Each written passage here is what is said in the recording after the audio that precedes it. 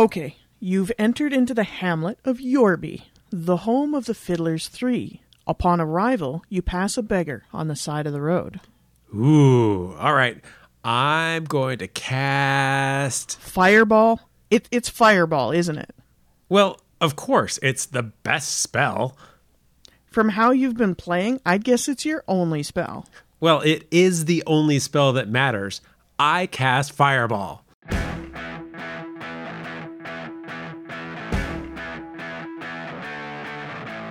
In this episode of Becoming DM, we continue our discussion on getting unstuck. Let's go ahead and join the conversation already in progress. So just moving away from like the big bad guy, unless you have more big bad guys. No, go right ahead. There's also, and I feel like I don't utilize this one enough, is the environment itself, right? So Mother Nature, like I know I'm scared of Mother Nature. I mean, I don't have magic, but with tornadoes, hurricanes, earthquakes, volcanoes, all of these things can happen naturally, for the most part, anywhere in the world at any given time. I mean, unless you have already sketched in like where your personal world's tectonic plates actually collide, this can literally happen anywhere for like volcanoes and earthquakes, and you don't have to. Oh yeah, I was going to say, and to be clear, we mentioned some extremes of Mother Nature, but even smaller changes like a thunderstorm with heavy pouring rain can cause a change in your setting without the effects of dodging lava. But you can also build in mechanics to some of these changes. Had a session with my Pathfinder game where it was raining so hard that every time that they tried to do like a ranged weapon attack on someone, they were at a negative penalty. I think it was -5 penalty because it was hard to see their target. They had to account for all this heavy pouring rain and stuff, and so as a result, they had a minus to that, and their perception checks had a minus to them. So, in addition to changing the setting itself, you can also change the mechanics with the setting just to make it to drive home a little more that this is different than you're used to dealing with. Yeah, and it just adds that touch of flavor. It's like adding salt to a dish, right? It's just a little bit of something. The thing that I like about bringing in Mother Nature and the impacts that she can have is that sometimes your BBEG cannot, he just can't like materialize, stuff in the forest, right? Yep. He's somewhere else. He's doing something else. It doesn't make sense to your story, and it's just you would have to do a lot of wrenching to make it work. But there's other options. You could just, have the environment itself cause havoc, or just cause detriment, or just cause a general change in scenery. While there's still trees everywhere, like you said, that heavy rain, we've added in new mechanics. We've changed how they're interacting with the world, and it can add just that little bit of flavor, and you don't have to rework your entire storyline to do it. And you can make it come and go as necessary. So from a flavor perspective, you may want it to be pouring down rain for an extended period of time, but you might also, just from a story perspective, want to signify something happening. And so it comes through, it's horrible for a short period of time, and then it's gone.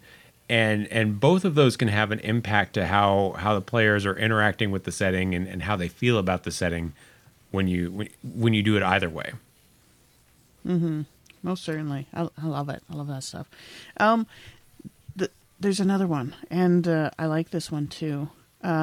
So we talked about, the end quest, the environment, but the environment holds people, and those people have cultures, right?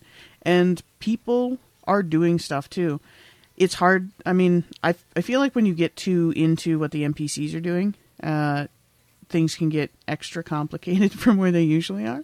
Mm-hmm. But I also think that they're really interesting things to throw in there. So say you have your party marching through yet again another forest, right? You can have mass migrations of people, right? So say something like, two counties over or whatever, there was this flash flood. It caused a landslide. This village got kind of like wiped out, and all of these people are just moving, and so they encounter this like moving, walking village through the forest, and there's all these people that they can interact with. They might not be able to buy like the best gear from them. It's not like they're packing a forge with them, but lots of interesting things and interactions you can do, not to mention just generally surprising your party. Yeah, and the reason that these people are there are going to change the impact that they have on the setting, the ways that your characters will be able to interact with them. So if you've got, for instance, an army that's marching that may be marching the same direction as your party, or even in the opposite direction, maybe they try to conscript them into the army, conscript the party into the army and force them to serve. Or maybe they've got rumors about what's going on back at home or something else.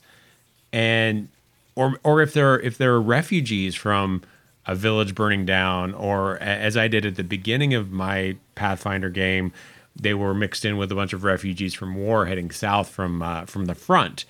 And all of those different kinds of people are going to have a different impact, a different flavor to it. So you can really change it to the needs of your game. You can't change it once you've implemented it, really, because they're there and they're not just going to magically change from refugees to soldiers.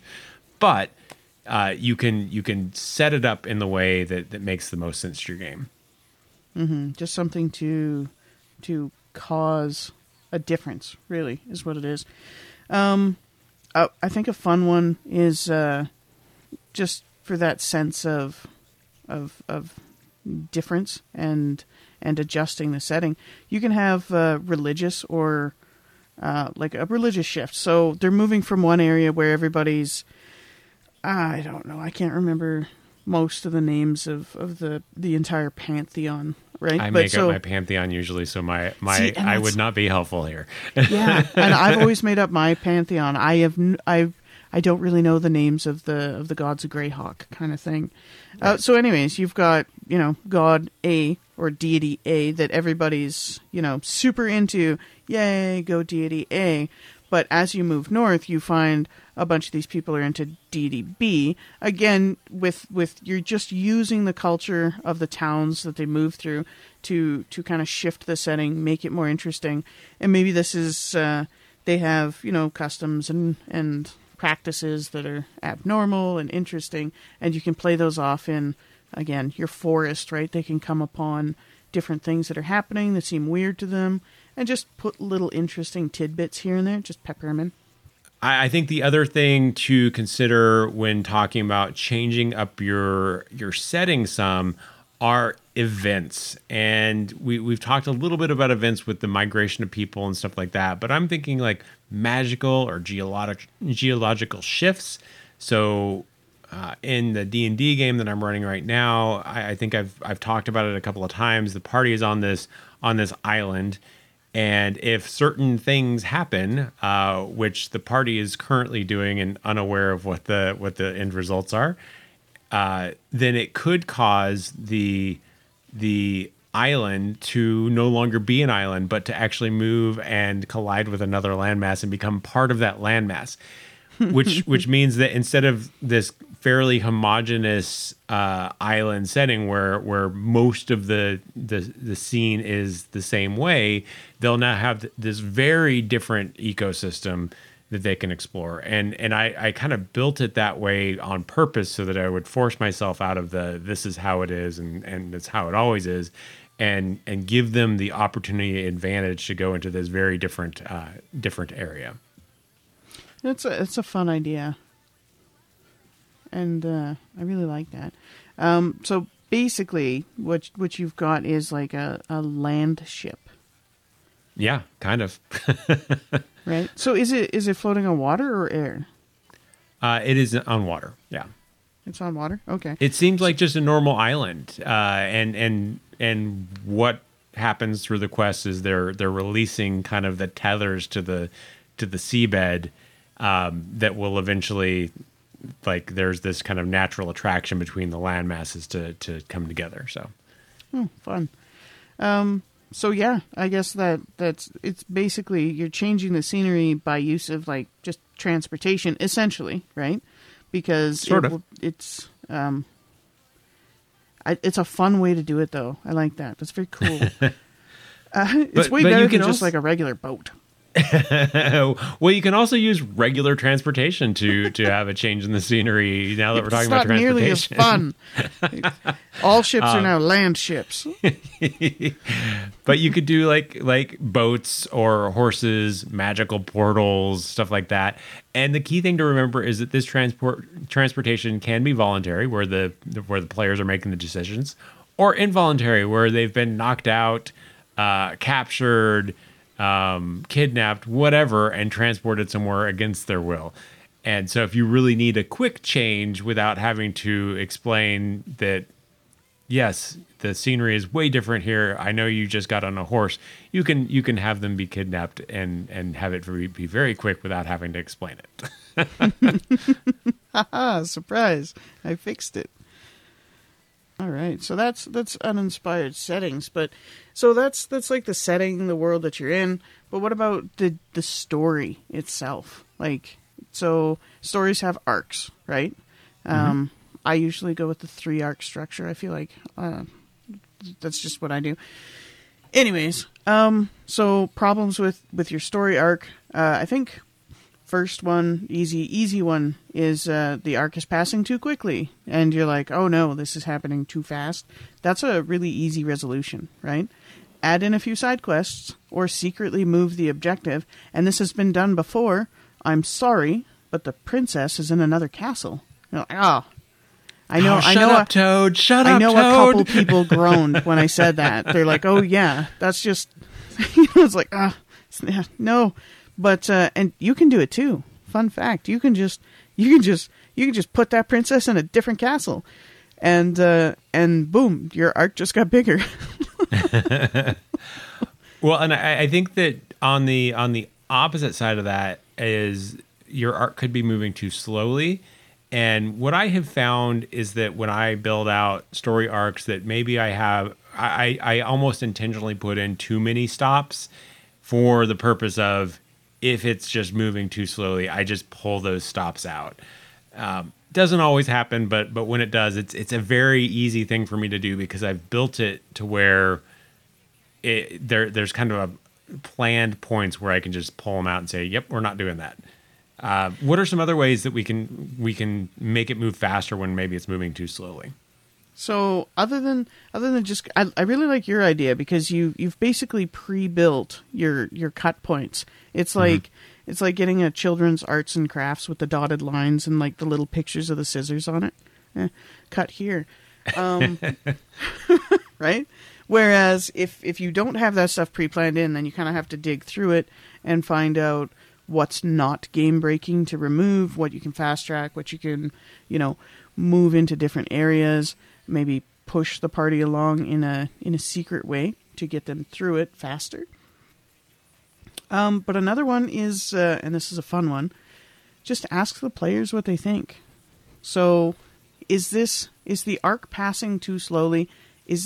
Are you feeling that it's passing too slowly, right?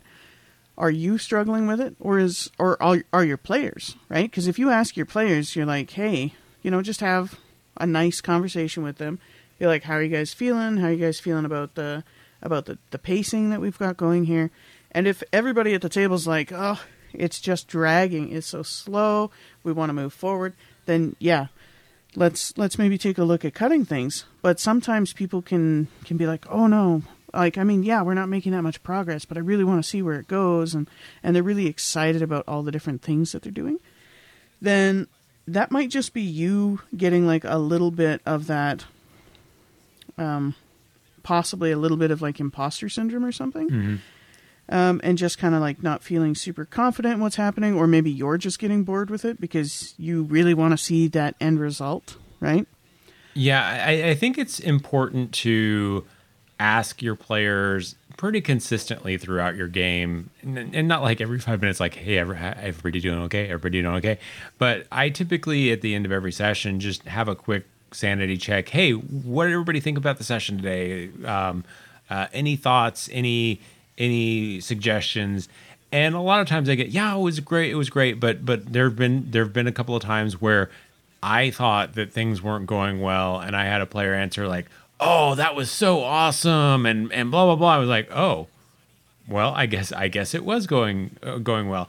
And the other reason to do it is because the opposite can happen. If you think it's going really well, and you ask, and the players are like, "Yeah, this is like, I don't know what you were thinking here, but this isn't good."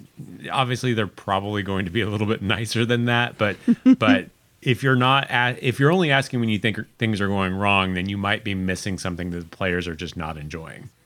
That's a really good point, because you can't catch everything. Yep. And if it's the other side of it, if it's on your side of the screen, if you're using a screen, call back, right? If it's on your side of the screen, is there a way that you can make it more interesting for yourself, right? So I've got a very specific example for this one. I personally was struggling with where my party was and what they were doing. I had a talk with them, and they're all like, yeah, we're super jazzed about this. And for some reason, I wasn't bought into it, right? Mm-hmm. I think it's because I'm super excited about the end, and I really want them to get there. But we we got to take all the steps to go there because they're enjoying themselves, and I got too excited about it. And then I started feeling like it was dragging. And so I just made it more interesting for myself. And I don't know if this is how other people end up doing it, but this is what I did. I just tossed in some goblins. I was like, boom, you ran into a bunch of tiny goblins. My party is level 9, right? Level 9 and level 10. Like, they're high-end, high-level. And these are just low-level little goblins running around. They were lost. And for me, and I'm not recommending everybody just toss some goblins into your campaign, but for me, I knew that I would have fun getting a chance to like role play the goblins and just messing around with them a little bit while the party was doing their like more important things. Mm-hmm. And it very, very much helped me. So were they really actually tiny goblins, or were you just using that to describe the fact that they were goblins? I was just using that to describe the fact that they were goblins. Oh, I was kind of hoping that they were tiny goblins. Now that you've pointed that out, I wholeheartedly regret not making them tiny goblins. There's always the next time. There's always the next time. More lost goblins.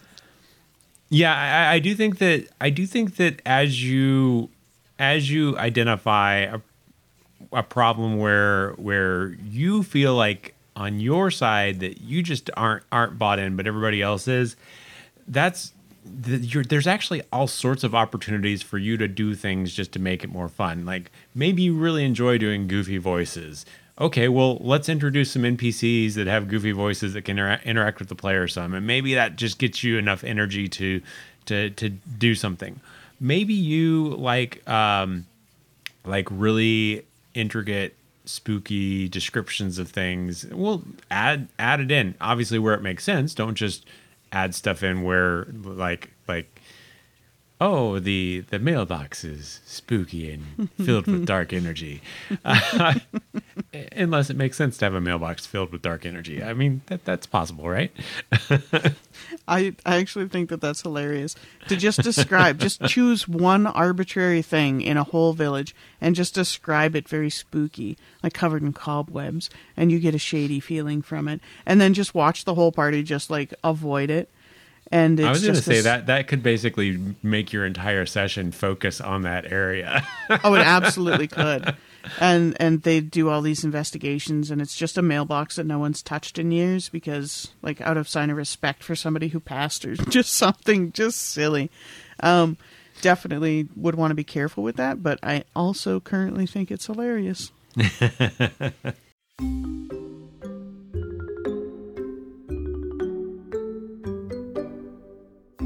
Have you ever finished running a session of your favorite role-playing game and thought to yourself, I'm not really sure I ran that the right way?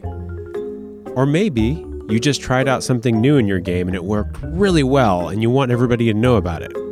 If so, you may have the perfect idea for a future episode of Becoming DM.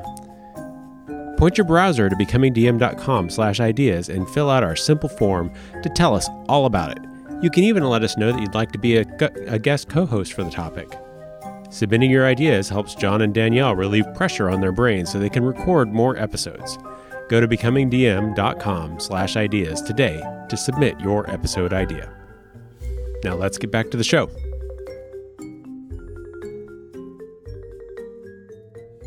All right, so we've talked about your story and quests potentially being a drag. We've talked about your setting maybe being uninspired, about arcs having issues of being too fast or too slow. What's the next thing that we're going to focus on? I think just general gameplay. Yeah? That happens, right? Actually, Certainly. It happens so much. So I think a common place for gameplay to drag is during combat. Oh, yes. It can get pretty rough. I have to pay super close attention to combat in my game. I currently have 7 players at my table, which is too many, and I have to be so careful with combat. Otherwise, it's just really bad. And so I put a lot of time and effort into figuring out how to kind of streamline my process. So even if I've only got like a small number of bad guys, for the most part, like I don't roll individual initiatives. My guys have one initiative. All my guys go on the same turn. Mm-hmm. I've got everything pre-sorted out before things are happening.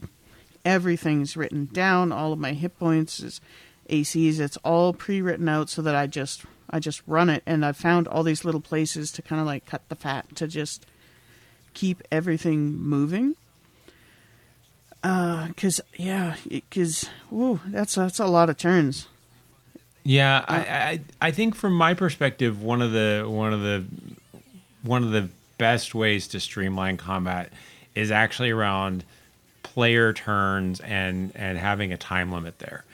And I think we may have talked on the show before about using an actual timer for players, having some sort of other way to basically denote that this is the start and the beginning and the end of your turn, so that you don't end up spending 10 minutes on each player's turn, because that means that if you got 7 players, it's over an hour for a round, which is just not doable. And so I think a turn timer in combination with what you have on your DM screen, which we talked about last episode, of the initiative tracker, so people can see where they are in the initiative stack and hopefully plan their move and understand that, like, oh, Bob goes now, I go next, so I need to be ready. That I think can all help with shortening the player's turns and reducing some of that drag. Yeah, like I bought a 3-minute sand timer, and when I'm paying attention to it, when I'm particularly worried about it, that 3-minute sand timer, that comes in handy. And 3 minutes sounds like a long time before you flip it and somebody's trying to figure out what spell they're casting. It goes very, very fast.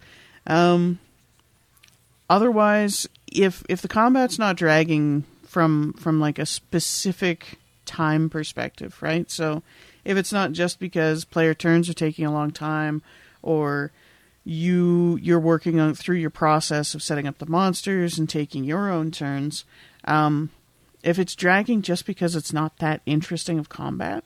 Yep. We did do an episode on that. I believe it's called Making Combat More Interesting, episode 76. Yep. becomingdm.com/EP76 for those wanting to get there quickly. Perfect. And that is chock full of a whole bunch of ideas to make things, to spice things up just a little bit in the pointy stick area. Yeah, and I think that taking some of those into your game, don't implement all of them at once, but taking some of those into your game and just making it a little bit more interesting than just I swing and I hit, oh, I got damaged. that takes a lot of the drag out of it. And even if you've got your turn taking longer, the player's turn taking a little longer, if you're adding in components that are interesting, it can make a lot of that kind of go away as a concern, because everybody's having fun. Everybody's like excited about what's going on. Yes, absolutely. You got to just kind of build it in slowly. Otherwise, you can overwhelm yourself. Or, and we talked about it before, if you try to implement too many things at once, you do that, you jump into that fun burnout zone, right? Yep. Yeah, you do too much at once. You start having drag the other way. You have too many interesting things to look at, too many things you're describing, and it will actually slow down combat, and it will be too many things for it to be exciting and interesting and unique.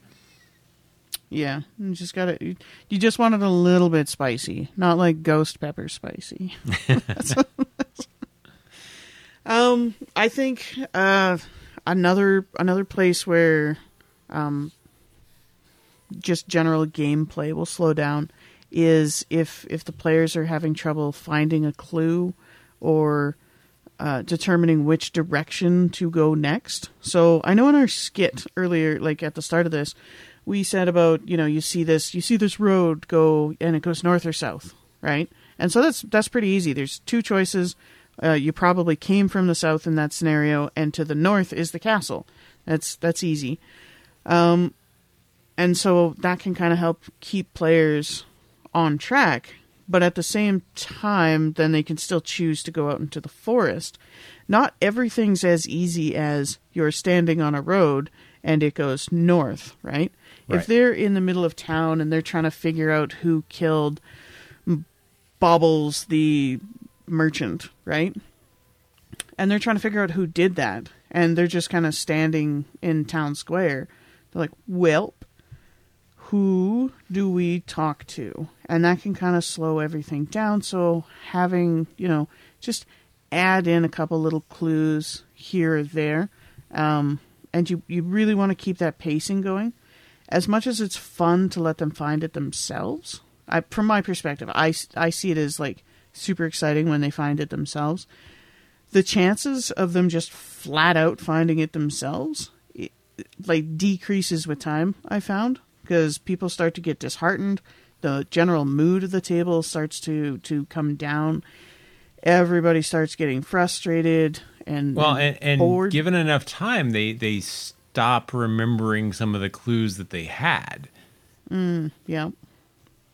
And so from my perspective, one of the things that I like to do, if they have all the clues, or if they have most of the clues, they haven't missed a significant portion of the clues or whatever, they've gotten enough information to potentially solve this mystery. If you're doing something like a mystery, I always like to do the recap.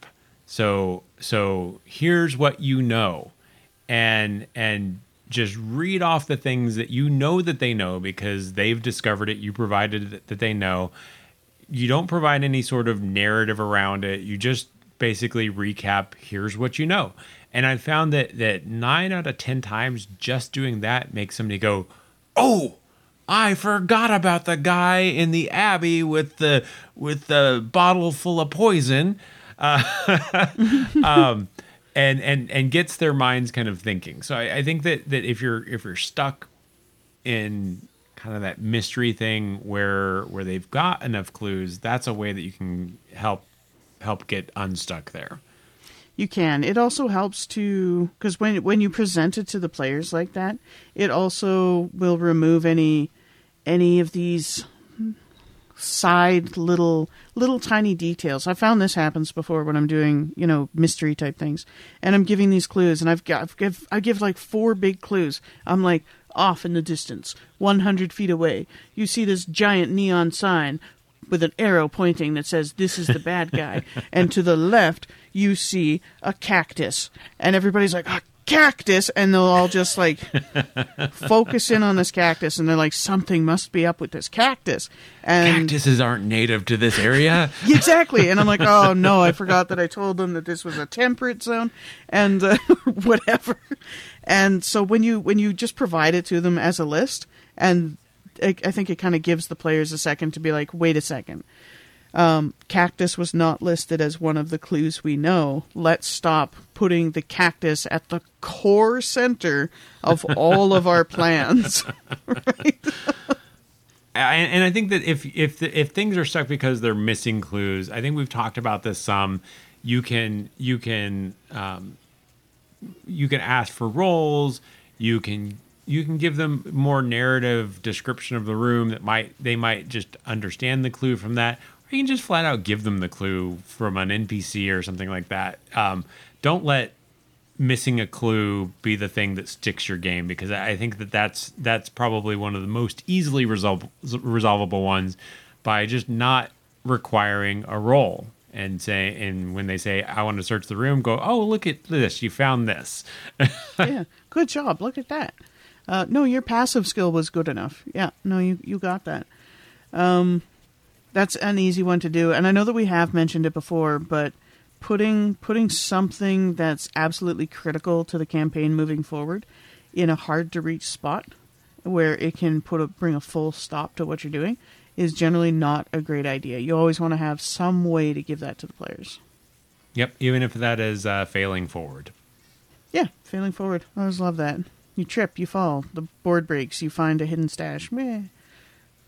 All right, so this next thing that's in here, I'm going to have to ask about, because you have faffing about as a stuck place. I don't know what that is. Faffing? You don't know the word faffing? I don't. Oh, I've been learning. I don't know that this is one of those words, but I've been learning a surprising amount of words that are like specifically Canadian. Faffing about is messing around. Not being focused. Okay, it's what I kind of figured it was. I just wanted to make sure. It's a fun way to say it. Faffing. Yeah. I don't know where it comes from. It might be British in origin. I was going to say it sounds British. It kind of sounds British, doesn't it? If you picture it with a British accent, which I'm not going to try to do on the podcast, but it does sound like it would come from the British Isles. I kind of want you to try it now. No, not going to happen. Okay. I tried. All right. So yeah, if your party's just generally faffing about, which is, for the most part, tomfoolery is part of the process, right? I don't want my party to be like core focused on the campaign at all times, right? And just focusing down the story and chasing it and moving it along. I want them to explore the world, to have some fun, to mess around with the NPCs and kind of see what they can do, try some stuff, have some fun, right? But there is a limit to when you're like, we're going to go back to my neon sign. It's still sitting there. It's still blinking. It's pointing.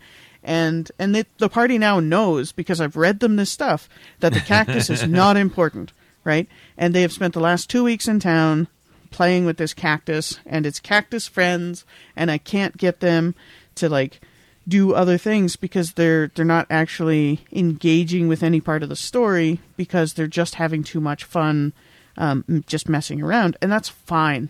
It's fine if everybody's having fun. If in my opinion, if your entire table is having fun, faffing about, and you, the DM GM, are also purely enjoying it, I really actually don't see a problem with it. Right. The goal of the game is to have fun. If everybody's having fun, then hey, great. Mission accomplished. Yeah, and it's way less work on the DM side. If your party just wants to run around with a cactus and all 4, 5, 6 people are just having the time of their lives, and you don't have to write out stat blocks or design maps and encounters, that is an easy job if you're having fun too. And so that's great, but sometimes players can take it too far, which can kind of be like a fun drag. Especially when go ahead. And I think that you need to pay attention to the table, because in some of these situations, you'll have 4 out of the 5 that are having a blast faffing about. And that 5th person may go along with it for a little while because this is what we do in the game. And then you'll get to that point where you will see through their body language, through how they're talking with the party, they are just done with it. They're ready to move on and get back to the story, and you'll see it. It'll happen if you're paying attention. So I would say a big thing to do is make sure you're paying attention, because even if you're still having fun and it looks like most of the people are having fun, there could be that one that's just like, I'm done. There could, and it's something that I have noticed is that it's really easy to get distracted by the loud fun people, right? Because they're putting out all this noise and all this motion and this joviality, and there's just this one player who's being quiet and not really, interacting with it. It can get sometimes easy to lose that person in the chaos and the excitement that's happening at the table. And you don't really want to leave that person excluded from the fun. Like, they're there to enjoy themselves too. Yeah. So I think that one thing that might be helpful is back on episode 43, we did an episode on keeping players engaged. And so if you're really looking at, this isn't just a bunch of us having fun and goofing around, and it really is, they're just kind of going back and forth and not really engaged with the game. Take a look at that episode, becomingdm.com/EP43, and maybe that will help bring focus to the table. Yeah, it most certainly can. And if you have one particular player that might be causing everybody to kind of derail constantly, that could be something that you might need to look at in tandem with all the other things that could come with potential player issues that are causing problems at your tables.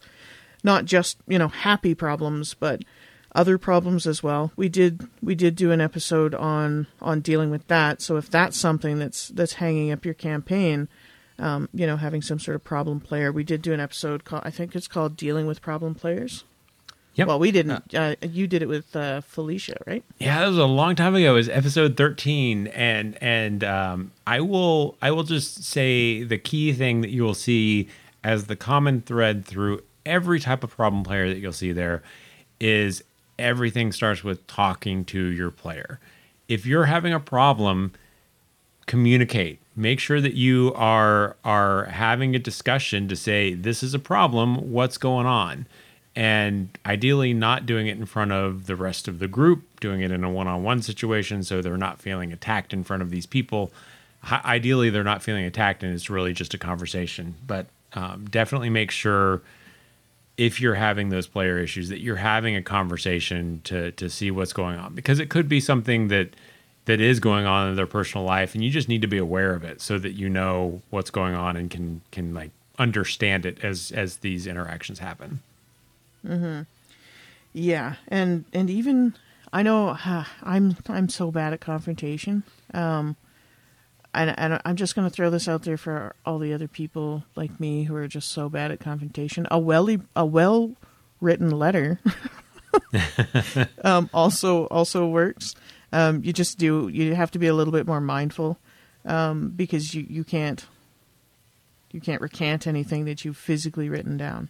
And you can't convey tone. So you do need to understand that whatever you write down, the person that's reading it is going to impart whatever tone they think you're trying to impart, and it may not line up. Yeah, so adding, like, if you're writing this very serious letter, if you buy a pack of emoji stickers before you do this, you can just stick them on as necessary. Fun.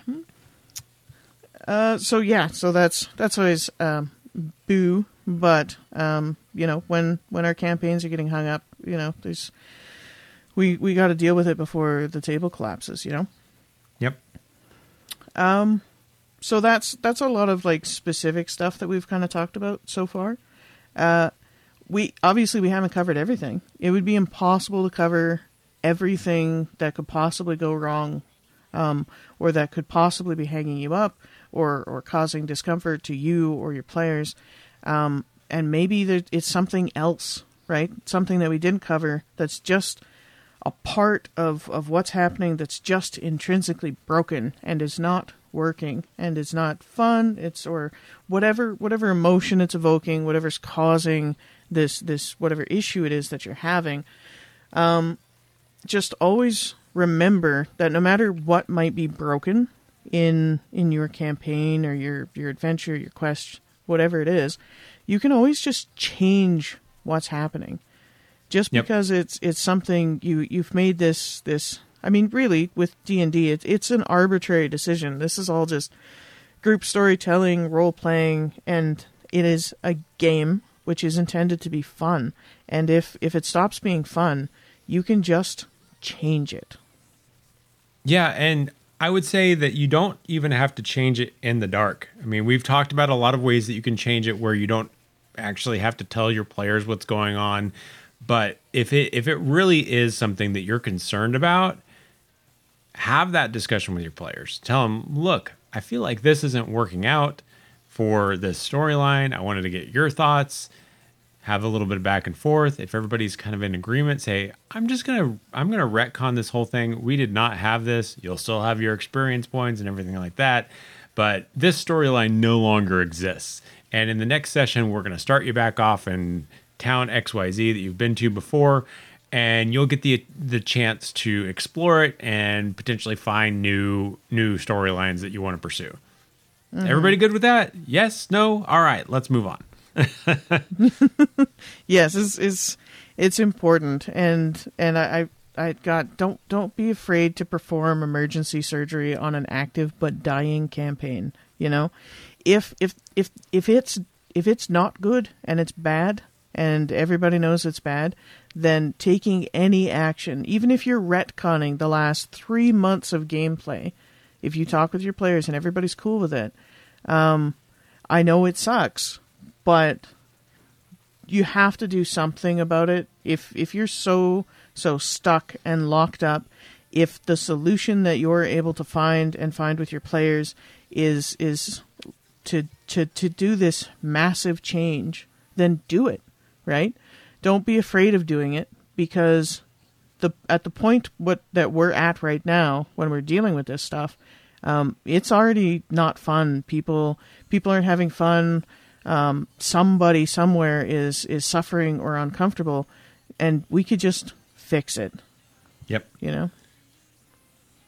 So I think anything else we want to talk about on this subject? I don't think so. All right. Well, thank you for joining us. Hopefully, if your game is stuck, regardless of how it's stuck, this helps you get it unstuck. Best of luck to you as you move forward with your games, and we'll see you in a couple weeks for our mainline episode, but join us next week for the Becoming DM side quest. So we'll see you then, and until then, stay nerdy, friends.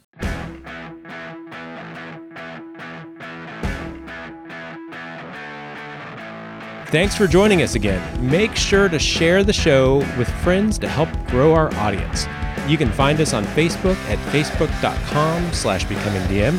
On Twitter, Instagram, and Pinterest, we are Becoming DM. And our website is becomingdm.com. Becoming DM is produced by John Welsh and Danielle Tremblay. The show is edited by John Welsh. We'll be back in 2 weeks. See you then.